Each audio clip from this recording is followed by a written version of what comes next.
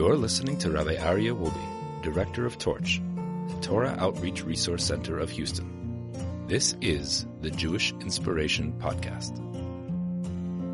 Good evening, everybody. It is so wonderful to be back here at Musar Mondays. I want to welcome some of our new participants who are here. Last week, we discussed the difference between knowing what's right and doing what's right. Just because you know something doesn't mean that you actually do it. We know that we shouldn't speed, but does that mean we don't speed? We know that we shouldn't insult somebody else, but does that mean that we don't insult them? We know that we shouldn't be arrogant, but does that mean that this is what the Ramchal, the author of Moshe Chaim Lotzato, that's what he writes right in the introduction to his book, is that you know everything I'm about to tell you. You know it all. But because you know it so much, you don't remember it. It becomes so common that you don't even notice it. You don't pay attention to it. So the Ramchal tells us here something amazing. You could know something, and it could be so clear to you, but you still don't act with that knowledge in your. Okay, so let's give an example. Does anybody here think that it's a good idea to be arrogant? No. We all know. None of us, I don't know, does anybody like a person who is arrogant? It's a very unlikable trait. We all know people who are arrogant. And yet, when it comes to showing off and to boasting about our accomplishments, we have no problem being that same arrogant person that we know is a terrible thing, a terrible trait for one to possess. Kindness. Kindness is a great trait. And we all know that it's a fantastic attribute for one to be kind and to be giving. And yet there are times that one may feel, I'm not in the mood of giving right now. I'm not in the mood. So what the Ramchal is telling us is that we all have things that we know we should be doing or should not be doing. And just because we have that knowledge doesn't mean we actually put it into action. And that's why, if you remember, we discussed last week that he uses a double terminology. Right? The double terminology he uses here is sheyitbarer v'yitamet. It should become clear and it should be verified to himself, meaning to put it into implementation. It's not enough to just theoretically understand it, but to actually put it into play, put it into action in our daily basis. So let's give you a practical example. You know, I remember when I was a young yeshiva student, and we learned about the terrible sin of disturbing someone's Torah study. So if someone is sitting and studying Torah, in Jewish beliefs, that is the most valuable thing you could possibly do with your time and with your life. Study Torah. There's nothing in the world that's more valuable than the study of Torah. So if you want to, even to be nice, you want to ask your friend something, and you interrupt their learning, it's a very, very terrible thing. Terrible. Why? You're disturbing the greatest action a person can do. You're disturbing that from, it's almost, a similar idea. We know that, all theft can be returned. You steal from someone, you can return. By the way, it's a mitzvah in the Torah to return it. So if you steal from someone, a pen, right? You go to someone's house and you steal a pen, or by mistake you took the pen. There's a mitzvah to go return it. Now, it doesn't mean you have to humiliate yourself, right? You could just leave it in their mailbox. But you have to return it. You steal something, you have to return it. There's one type of theft, though, to say, just tell us that you cannot return. Sleep. Sleep. Time you can't, but you can. Because you can take away, if they had something they needed to do, you could do it for them, and now they have that time, right? Okay, but sleep you can never return. Can never return sleep. So it's a very strong emphasis not to disturb someone's sleep, because it's a theft that you cannot return. Stealing someone's Torah study is the worst thing. Just to wave at someone to say hi while they're studying Torah, you're interrupting them. Terrible. So now, as a yeshiva student, this is one of the challenges that we had, because you have a good joke you want to tell the guy sitting at the end of your bench, right? But you see he's learning seriously. So you know it's a terrible thing, but you have that impulse, so that urge, that desire to just, crack a good joke. My grandfather would always tell us that a very good exercise to becoming a servant of God and overcoming your habits is 3 times a day. For starters, 3 times a day overcome your impulse. 3 times a day. So think of an impulse, okay? You're sitting at your desk and you're on the phone and you're doing your work, right? And you say, you're like, obviously it's like subconsciously you realize that you're very thirsty. You want to go get a drink. But you know what? I'll wait 2 more minutes. I'll go get my drink in 2 minutes. Many times it's very difficult. We have that impulse. We want to go do something. You know what? I'm in control. You have that something you want to blurt out. You have some statement you want to make. No, I'll say it. 1 more minute. I'll say it. Just to hold yourself back 3 times a day. And that's a great tool to get a person to be in a place where they can overcome. So what's this exercise for? Why would this help someone? It would help someone because if you now have an opportunity to be arrogant, how are you going to be able to overcome yourself? Well, if you keep on practicing with silly things, like I'll go to the water fountain, I'll go in another 10 minutes. I want to take a sip of my coffee. I'll wait a little bit before I sip on my coffee. I want to watch the game. The game is on right now. You know what? I'll turn it on in 2 minutes. Just to be able to withstand that urge, that immediate desire to do, I'll give you another example. Anybody here heard of a store, right? You go on the computer and you type in, right? On the Google, right? You type in, Amazon, right? Have you ever heard of it? And then you press a dot, and then you do a C and an O and an M, and you click the enter button. Familiar? Okay. And then 2 days later, whatever you ordered, boom, it's by your doorstep. So you're very excited. You get your package, and you're like, wow, I'm very excited. This is what I've been waiting for. It's that, whatever it is. Everyone has an impulse or an urge to open up that bag, right? You know what? I'm going to put it on my desk. I'll open it tomorrow. You know why? Because I'm in charge. It's not in charge. I'm in charge. Reb Chaim Shmulevitz, the great Rosh Yeshiva of the Mir Yeshiva, would do that. One of his students came, he was walking in, he says, "Oh, you got mail." So he just put it down. The student's like, "You're not going to open up the mail? I mean, you got mail." He says, "If you want, you can open it. Me, I'm going to wait till tomorrow to open it." He was very excited about this. He was anticipating this letter coming, but now he's going to wait another day. Why? Who's in charge? Am I in charge over my impulse? Or is my impulse in charge over me?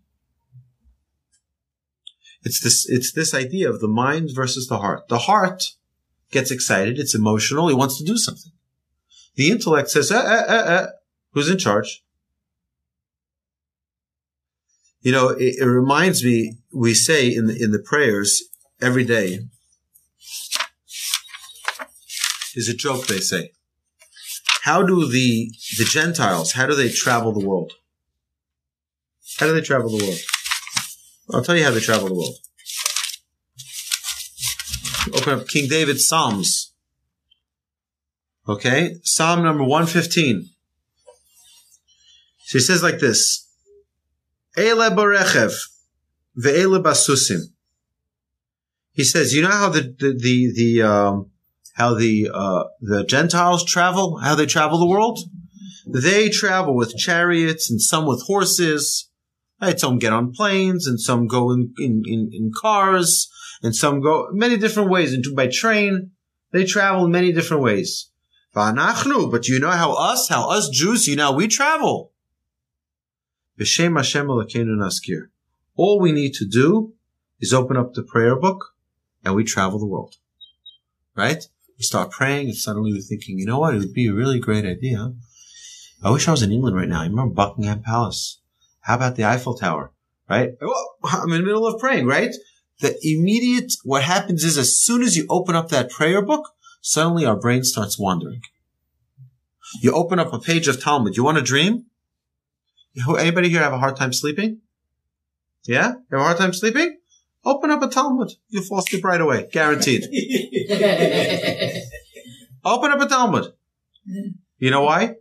Because the Yetzer Hara prefers you go to sleep than learn Talmud.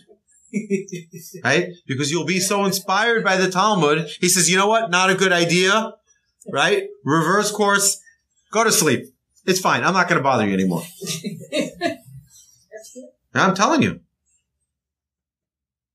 Think of it from his perspective, from the Yetzer Hara, from our evil inclination. Right? Obviously, that's not the real understanding of that verse. Right? But it's something they used to tell us in yeshiva. You know, us yeshiva students, yeah, all we need to do to start traveling the world is open up a page of Talmud. Suddenly you're sitting there and you're like thinking, you're going all over the world. All over the world you're traveling, right? The mind versus the heart. Who's going to win that battle? Once you start immersing your mind into a focused activity, your heart starts dreaming up ideas and sending you thoughts. So I remember I asked one of my rabbis, I said, how do you control it? She said, have a piece of paper and a pen. It's like if you run a business, this happens frequently. You run a business, you run an organization, you have any types of responsibility. Suddenly, as soon as you start learning, you start thinking, oh, I forgot, we need dish soap. And you start thinking about we have to repair something on the roof, and yeah, I'll take care of that right now. No. You're in the middle of studying Torah, write it down on a piece of paper, and then go back to learn. Right? Something else comes to disturb you, just write it on a piece of paper and continue learning. Right? So you're not going to forget it. Right? And 9 out of 10 times you realize it was just the Yetzer Hara who was just trying to bait you. Right? Again, that's the struggle that we constantly face in our lives. So he says like this, what has to become clear? What has to become real to a person aside for these challenges, aside for these two forces? Ma chovato ba'olamo. What is man's responsibility in his world? We mentioned this, we touched on this a little bit last week. Every single one of us is unique. Right? Show me your finger a second. Show me your finger. Yeah. Everyone have a finger? Finger? Right? Do you know that every single person on the entire planet has a different fingerprint? Right? Just ask Apple. Right? Every single person has a different finger. There are no two people who have the same fingerprint. You are unique, and you are the only you there will ever be on this earth. That's it. You're the only one. Now, do you think God just put you here with all of your talents, with all of your skills, with all of your abilities, with all of your background, with all of your knowledge, with all of your capabilities?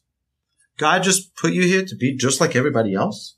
No, you're unique. You're special. You're the only edition of you there will ever be. There's a specific task that God has for each and every one of us. What is that task? What is that task? Ma chovato, what is your obligation?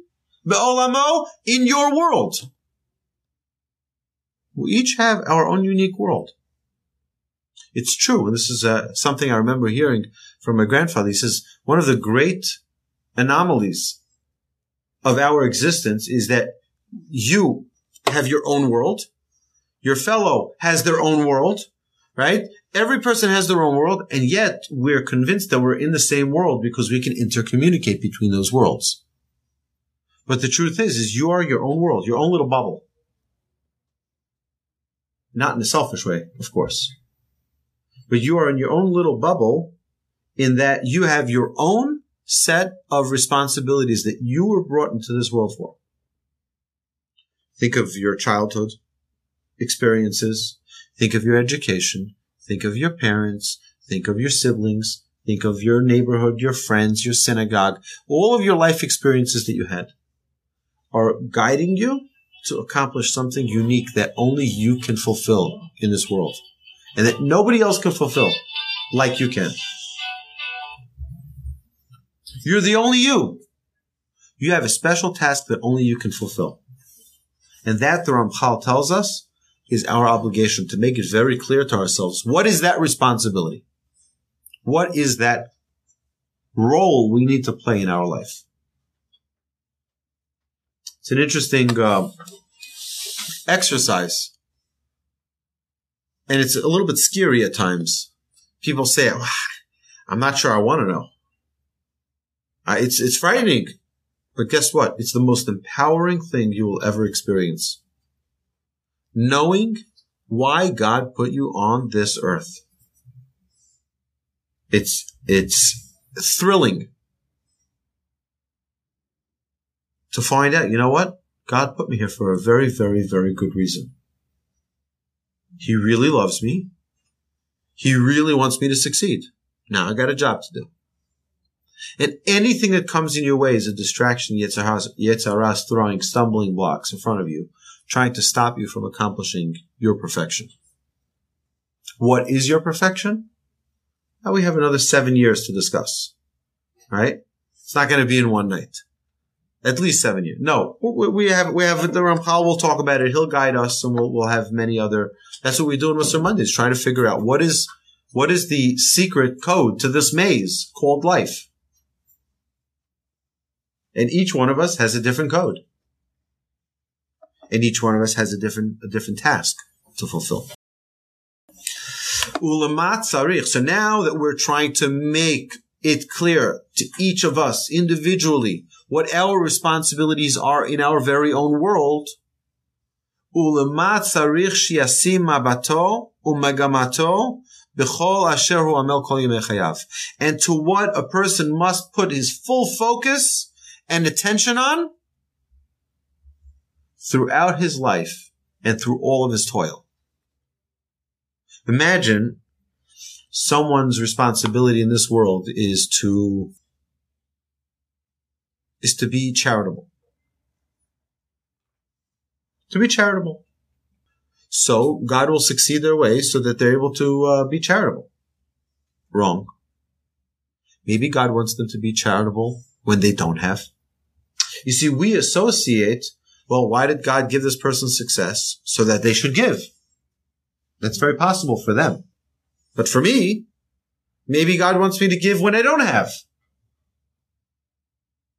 Maybe God, right, for someone else it could be overcoming their anger. And God will send them curveball after curveball opportunities to get angry. And their job is to overcome that anger. And to another person, it could be to study Torah diligently, without interruption. Each one of us has a task that we are on this world for. And we're convinced, we're primed from when we're children. From when we're children. You're going to get a good job. You're going to have a career. You're going to be a doctor. You're going to be a lawyer. Right? And if all fails, you might be an accountant. And if even that isn't good, guess what? You'll have to be a rabbi. Right?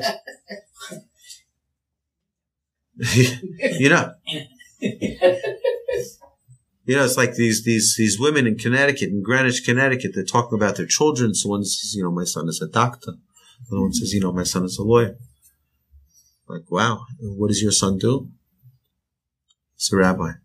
Wait, what happened? So, everyone is here for a different purpose. But we're primed to believe that we're here to get a career, and we're here to have a very specific, and if not, then either you're not a success, or, just whole idea just for a second, people talk about, that very successful, right?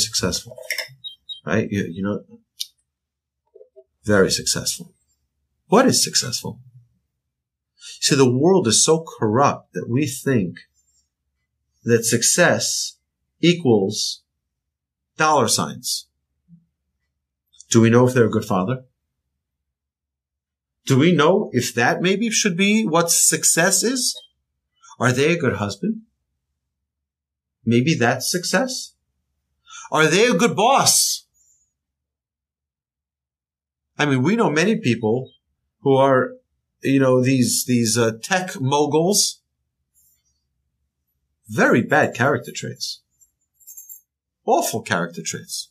And that's what we're calling successful. They can be on the cover of every magazine. It doesn't make a difference. Bad midot, bad traits. I'll say this because I feel that it's important for us to learn. But today, most people have Apple products. Was that built on good midot, on good character traits? Well, was there ethics in the development of it? Good characteristics? Yet the world is looking up at these people as like, wow, these are the successes of the world. Got to be very careful before we define success as someone who has money. Success is someone who's a good father, who's a good child, someone who worked on themselves, someone who changed and became a better person. That's success. There's a lot to talk about here, but we have to remember that every person is put here with certain talents and certain skills and needs to focus their entire lives on accomplishing success in that area. But I want to just share with you a frightening, I say that many of us have Gilgulim within our own lives, right? We have different phases in our life, and the same challenges come back again and again. A very dear friend of mine, I met him a few years back at a conference, and he had recently gotten divorced. So I said, how are things going? And she says, I actually read an article. I've shared this here before. I read an article recently that frightened me. He says, so what is it? He says it said in the article that they did tremendous research.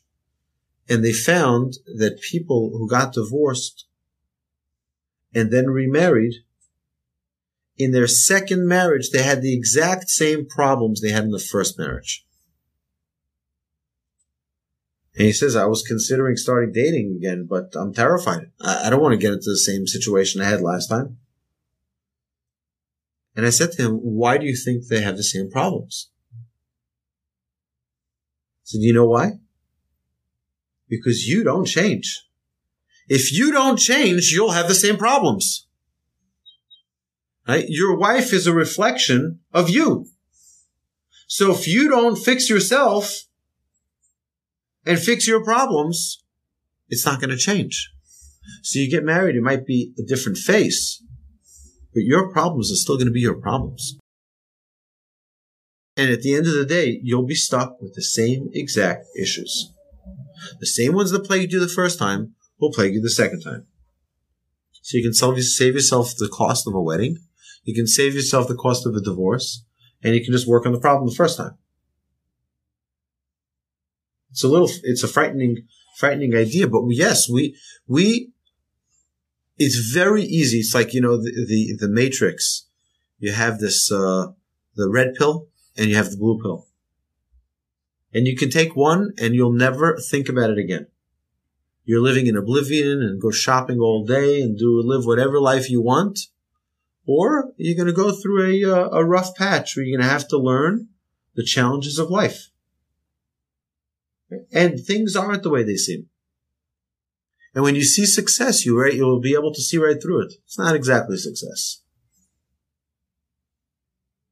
We're living in a world that's alluring, and the Yetzer Hara is cunning, and he is doing everything he can to show us a glamorous world out there where everyone's happy. I remember there was a Hollywood couple that was once getting divorced after they were together for 11 years. They announced that they're getting divorced. And I remember I was walking with a righteous person. It was a radio that was on the street, one of the cars. We were walking past us in Brooklyn, New York. And, we heard that this couple is getting divorced after 11 years.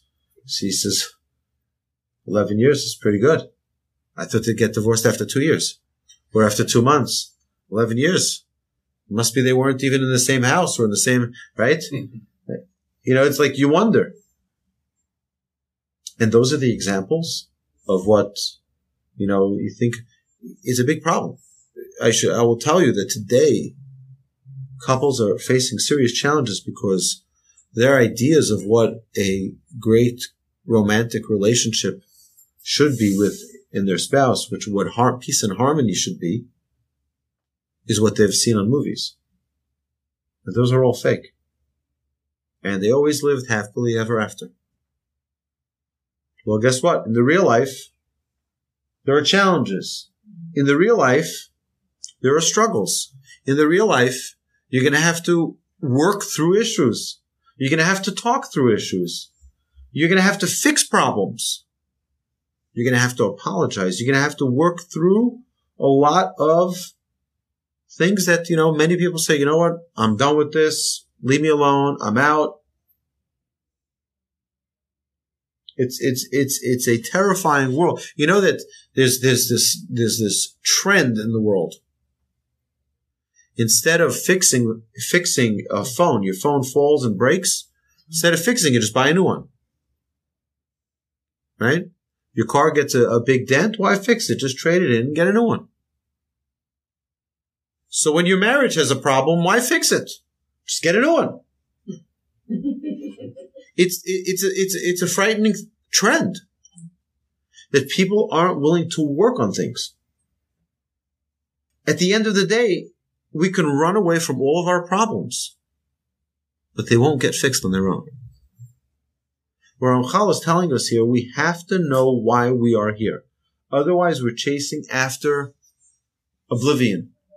We think, I'm gonna drink a Coke and that's gonna make me happy. It doesn't do it. I'm gonna go get some pizza. That doesn't either fulfill me. I'll go to the movies. That doesn't either fulfill me. I'm gonna try race cars. That's not either gonna fulfill me. We try all of these things to try to fulfill our soul that's yearning for something fulfilling. It doesn't fulfill us. Till we find what it is that does quench that thirst. And we'll see in a minute what that is. Now, what does every single human being crave?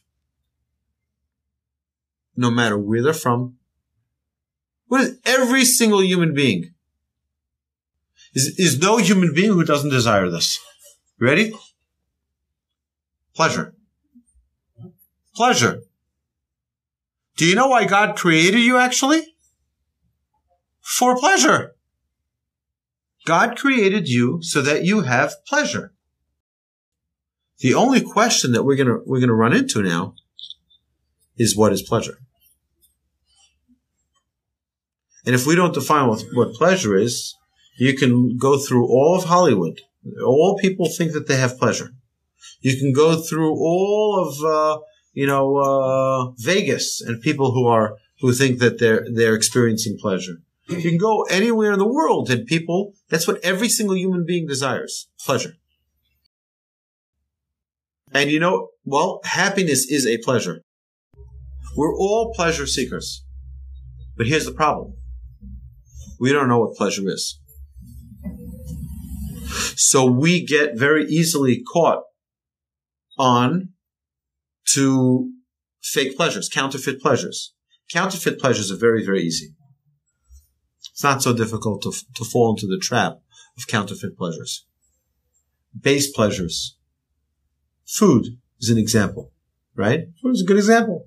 We all need to eat food, might as well taste good, right? And eat lots of it, right? We love food. It brings us a level of pleasure, but it's counterfeit pleasure, right? Anybody here like potato chips?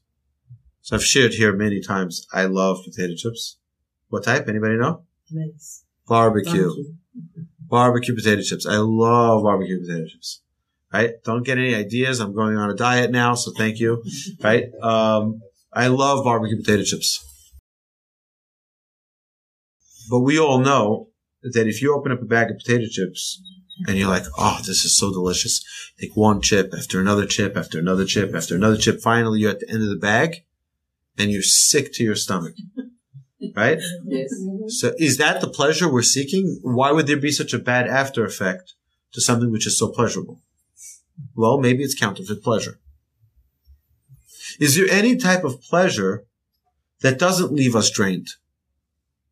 Is there any type of pleasure that does not impair our abilities to drive, impair our abilities to thrive, impair our abilities to be sensible? I mean, yeah, there are people who think that drinking alcohol is very pleasurable, so they drink as much as they can till they don't know what they're drinking anymore.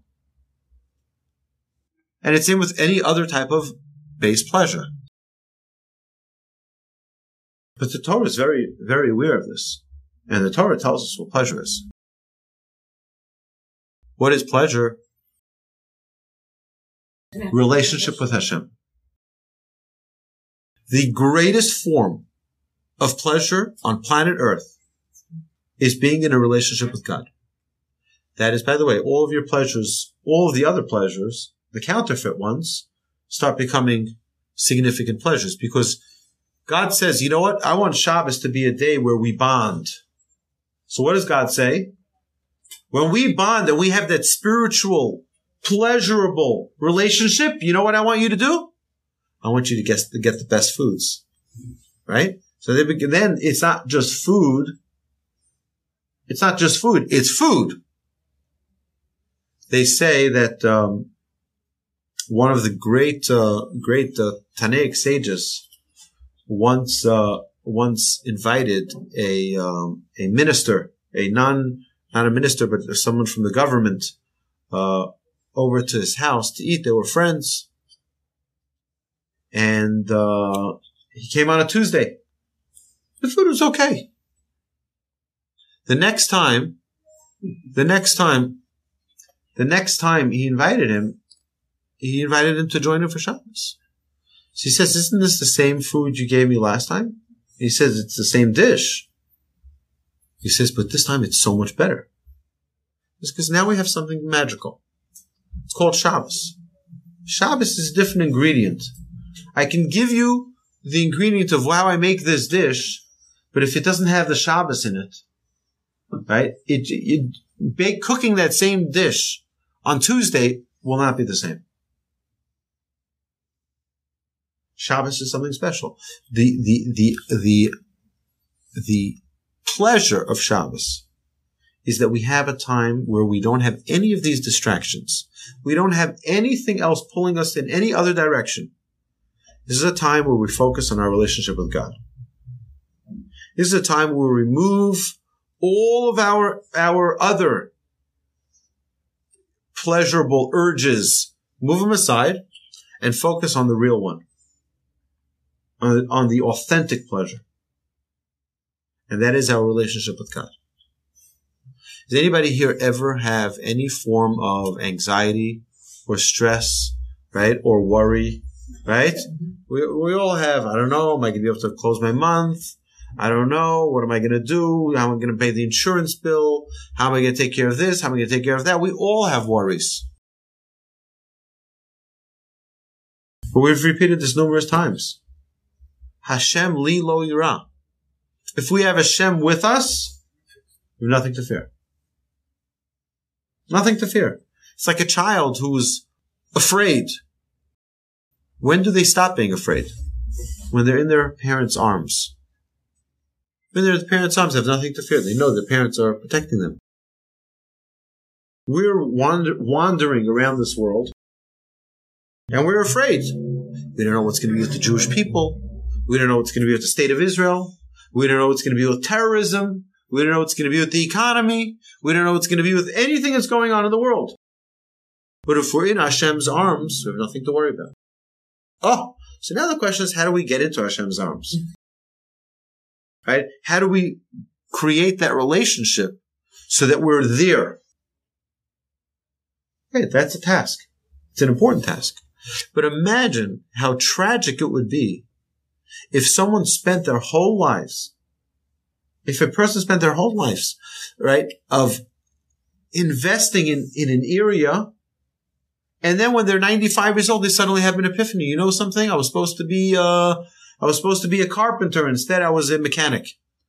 Right? With the carpenter, I could have created such magnificent things. I could have, think of whatever it is. They went the whole wrong path. On a spiritual level, it's much more significant. They say, I haven't seen so many people in such a situation, but they say that on a deathbed, no one has ever said, I wish I spent more time in the office. Usually what people would say is, I wish I spent more time with my family.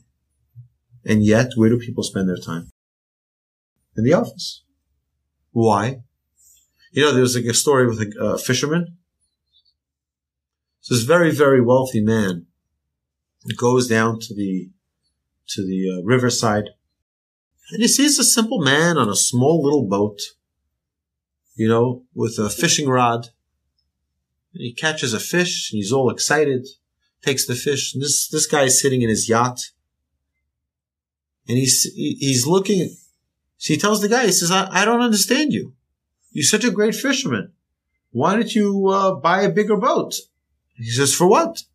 He says, then you'll catch more fish. He says, and then what? And then you'll make more money. He says, and then what? He says, and then you'll be able to sell your company. He says, and then what? He says, then you'll be able to retire and go fishing. It's like, he's doing that now. Think about it. People say, you know what? I have to go get a career. Why do you need to go get a career? So I can provide for my family. Okay, so why don't you start with the family first? No. I first have to have enough money so that I can afford marriage, and then have enough money so that I can afford children, and then have enough money so that I can afford to pay for their college tuition. And when everything's set in place, then I'll get married. Then by that time, it could be too late. People think it's all about me. It's much easier. Just let God handle it. You're not the first genius to show up on planet Earth. God's taken care of billions and billions and billions of people before us. And He'll take care of many, many more after us. Hashem provides for every single human being in miraculous ways. Everyone ate breakfast today? Everyone had lunch today? Everyone had dinner today. Look at that. Amazing. How? Everyone had their own miracle. Right? It's an amazing thing. You think about that. Think about the entire world. How many meals were served today? Billions and billions and billions of meals. Hashem takes care of every single one of His creations. You don't think He can handle a problem or two of yours? Hashem can handle any issues. But are we ready to let go? That's the question. The minute we're ready to let go of those fears and let Hashem worry for it, See, the problem is, why do we care? Why do we have that worry? Why do we have that anxiety? Because we want to find a solution. And we want to succeed. We want to make sure that we're successful. You know what? Hashem can lead us to that success. But just let go. Stop worrying about it. We worry so much. No need to worry. Put it in Hashem's hands. I urge everyone to read the book, The Garden of Emunah. Great, fantastic book. I'm actually considering starting a class in it. Rabbi Cohen had a class in the Garden of Emunah in Sugarland, and it was very successful. And I'm thinking to maybe do one here at the Torch Center as well. But it's so fundamental because we don't realize how much that relationship is so near to us. It's so easy for us to get into that relationship. But the problem is we get caught up with so many distractions, so many things that carry us away from just simply connecting with Hashem. There is no greater pleasure on earth than a relationship with Hashem. We'll see this right here. Now, what our sages of blessed memory have taught us is that mankind was created only to take pleasure. Only to take pleasure. What type of pleasure? Litaneg al Hashem. Take pleasure in Hashem. V'lehenot miziv hashchina, and to benefit from the radiance of His Shechina, of His divine presence. That's not referring to in some holy, in a holy place, out in who knows where. Right? You don't have to be sitting by the Western Wall to be all holy. You can be right here in Houston, Texas, in the Torch Center, or on the new deck at the Torch Center, and be in a holy place. It's easier and much more accessible than we can imagine. And listen to this. Shezehu hata'anug ha'amiti. For this is the true pleasure. The true delight. All the other ones are counterfeit pleasures. They're fleeting. They leave you empty after. They leave you feeling down sometimes. You want to have a real, authentic pleasure? And is the greatest pleasure of all pleasures that can possibly exist. There is no pleasure in the entire world that is greater than the pleasure of our relationship with God. Nothing. For that is the world that was created with the design necessary for this purpose. Okay? Oh, sorry, I skipped. Where is the place where we have this ultimate pleasure? The true place for this greatest pleasure is the world to come.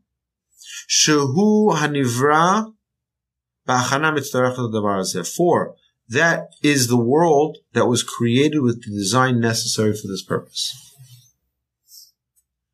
So there is a place where we're going to have that ultimate connection with God. It's there in the world to come. So what is this world then? So maybe in this world should be a world where we get whatever we can get, and that's it. Maybe. So Ramchal will tell us otherwise. Ramchal will guide us into the path of how we attain that greatness. You see, there are many things that a person can do I've said this numerous times here in the Muslim Mondays, but I'll share this with you. We have something called a neshama. What's a neshama? Neshama is a soul. So let me give you an example. Anybody here ever have a vacuum cleaner? A vacuum cleaner? Mm-hmm. Right? You know how a vacuum cleaner works? It's suction, right? It tries to pull in now what is it really going for? Dirt. Right? So you take the vacuum cleaner, you put it on the floor, and little particles of dust and of dirt or of pretzels, right? And then you scoop them up with the nozzle of the vacuum cleaner, right? And it's delicious. That sound of it going through the nozzle is like beautiful. Okay. It's working. So now, what is a soul? A soul, a lofty soul called a neshama that every Jew has. You know what that neshama is? It is a vacuum cleaner. And you know what its food is? Not garbage, not pretzels. Spirituality, holiness. Now what happens if you feed that vacuum cleaner gym? You feed that vacuum cleaner food. Does it get satiated? No, it wants spirituality. It wants holiness. You try to feed it fashion. Doesn't go. Try to feed it movies. Doesn't go. Try to feed it music. Doesn't go. It doesn't fulfill it. It's still hungry. You ever see a nozzle of a vacuum cleaner, right? You leave go of it for a second and then it grabs the tablecloth or grabs your pants, right? Grabs something and it's sucking it in. What do you want? Just sit quietly over there and relax, right? No. So you gotta feed me. I need something. I need some dirt. Right? That's our soul. You ever wonder why Jews are always extremists? Why Jews? Think of all extremists in every area of the world. In every profession. In everything. It's always Jews. Good, bad, and ugly. Think of Houdini and magic. Right? You think of the greatest Swiss bank thieves. Right? You think of any extremist. They're always Jews. Karl Marx, Einstein, right? Madoff, right? You think about it. Think about it. All the great scientists. Why are they all Jewish? You know why? Because they have that neshama. And if it's not fed spirituality, it goes bonkers. And it doesn't stop. It needs to be fed. It needs to be fed. And nothing satiates it except for spirituality and holiness, authentic spirituality. There was once an Israelis, they go do a lot of interesting things after they finish the army. So usually they go to the Far East. And they're seeking, they're searching, So one of them once came to the Dalai Lama. It's a true story. This person today, you'll hear in a second what happened to him. But he comes to the Dalai Lama and he says to him, how can I help you? He says, I want a blessing. He says, tell me a little bit about yourself. He says, well, I'm from Israel. He says, you're Jewish? He says, yeah, I'm Jewish. He says, and you're coming to me? He says, go back. He says, your tradition is far greater. You guys are the real deal. Go to your own heritage. Don't come to me. This guy grew up completely secular in Israel. Went back and went to yeshiva, and today's a rabbi. He was seeking. His soul was yearning for something to fulfill it. Doesn't find anything. Doesn't find it till it finds the right anecdote, till it finds the right till it finds the right medicine that pleases it. The Talmud says, Barati lo yetzahara, barati lo Torah tavlin. I created for mankind a yetzahara. You know what I created as its cure? Created the Torah. The Torah is the guide. The Torah guides us to that path of what we're seeking in this world. Right? We're seeking pleasure. That's what we're here for. And that is what the Torah guides us to. We think about Shabbos. We think all about the mitzvot. Every single mitzvah. We have a wonderful set of books over here in the Don Levitt Family Library. The top right shelf, third to the top. It's called the Book of Mitzvot, where the author of the Chinuch gives the reasoning, the rationalization for each mitzvah. God gives us 613 mitzvahs. So you might wonder why. Why so many? Why do we need so many mitzvahs? Because we are obsessed with pleasure. And each one of these 613 mitzvahs correspond to a different part of our body in making them holy, in making them fulfill their spiritual connection to God. We have 613 commandments, 365 negative or prohibitive commandments, and 248 performative commandments. And each one, the 248, correspond to the bones and the limbs of the body. And the 365 correspond to the sinews and muscles of the body. In the performance of each one of those mitzvot, the positive and the negative, we're purifying and bringing that part of our body closer to God. It's an unbelievable tool that we have. That's the Torah. We can't get there without the study of Torah. So we all have a rightful desire for pleasure. And that desire is not from a bad place. It's from a good place. We have to know how to harness that desire for pleasure. We have to know how to channel it properly. Not to push it aside. Not to say, oh, it's evil. Pleasure is a terrible thing. No. Pleasure is a great thing. That's what we're here for. But authentic pleasure, not counterfeit pleasure. And we're in an entire world that is completely immersed in counterfeit pleasures. The whole world.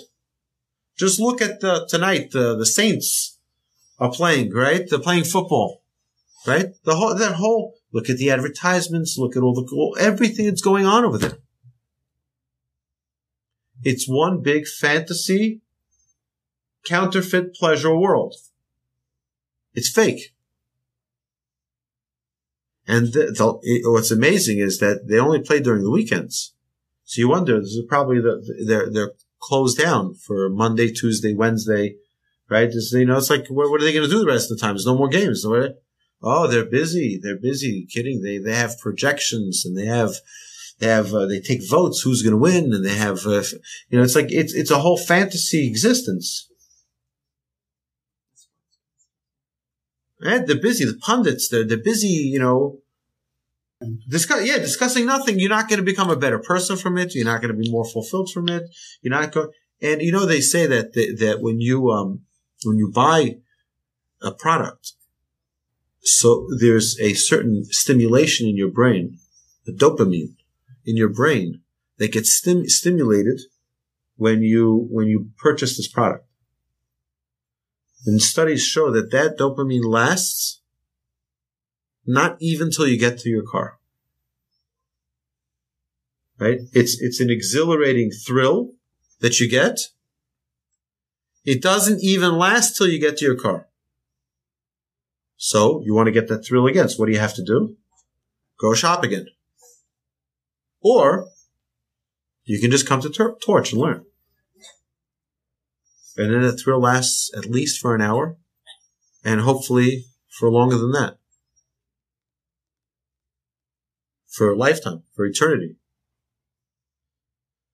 So it is really a responsibility that we have this choice. Are we going to take that blue pill? Are we going to take that red pill? Are we going to take the choice that is going to be a rocky road. It'll be, you know what, we're going to make mistakes and we're going to have to correct them and we're going to have to do the best we can do. But ultimately, we go up that down escalator. Or do we just say, you know what, I give up and we just stay on that escalator and end up wherever we end up? And never rise. Never elevate ourselves. Ramchal is giving us here a great outlook. That we are here for pleasure and that ultimate pleasure is right there for us to attain it. First step is understanding that we are going to need to put our entire life focus on that target. It doesn't mean you quit your job. That doesn't mean that now you turn everything over into a, no. But it's your goal. You'll get there eventually. Right? You don't become a pilot overnight. You set your goal and you work hard to save up money for it, take the courses, take the tests, do the practicing, do that till you get there. It could take 3, 4, 5, 6 years.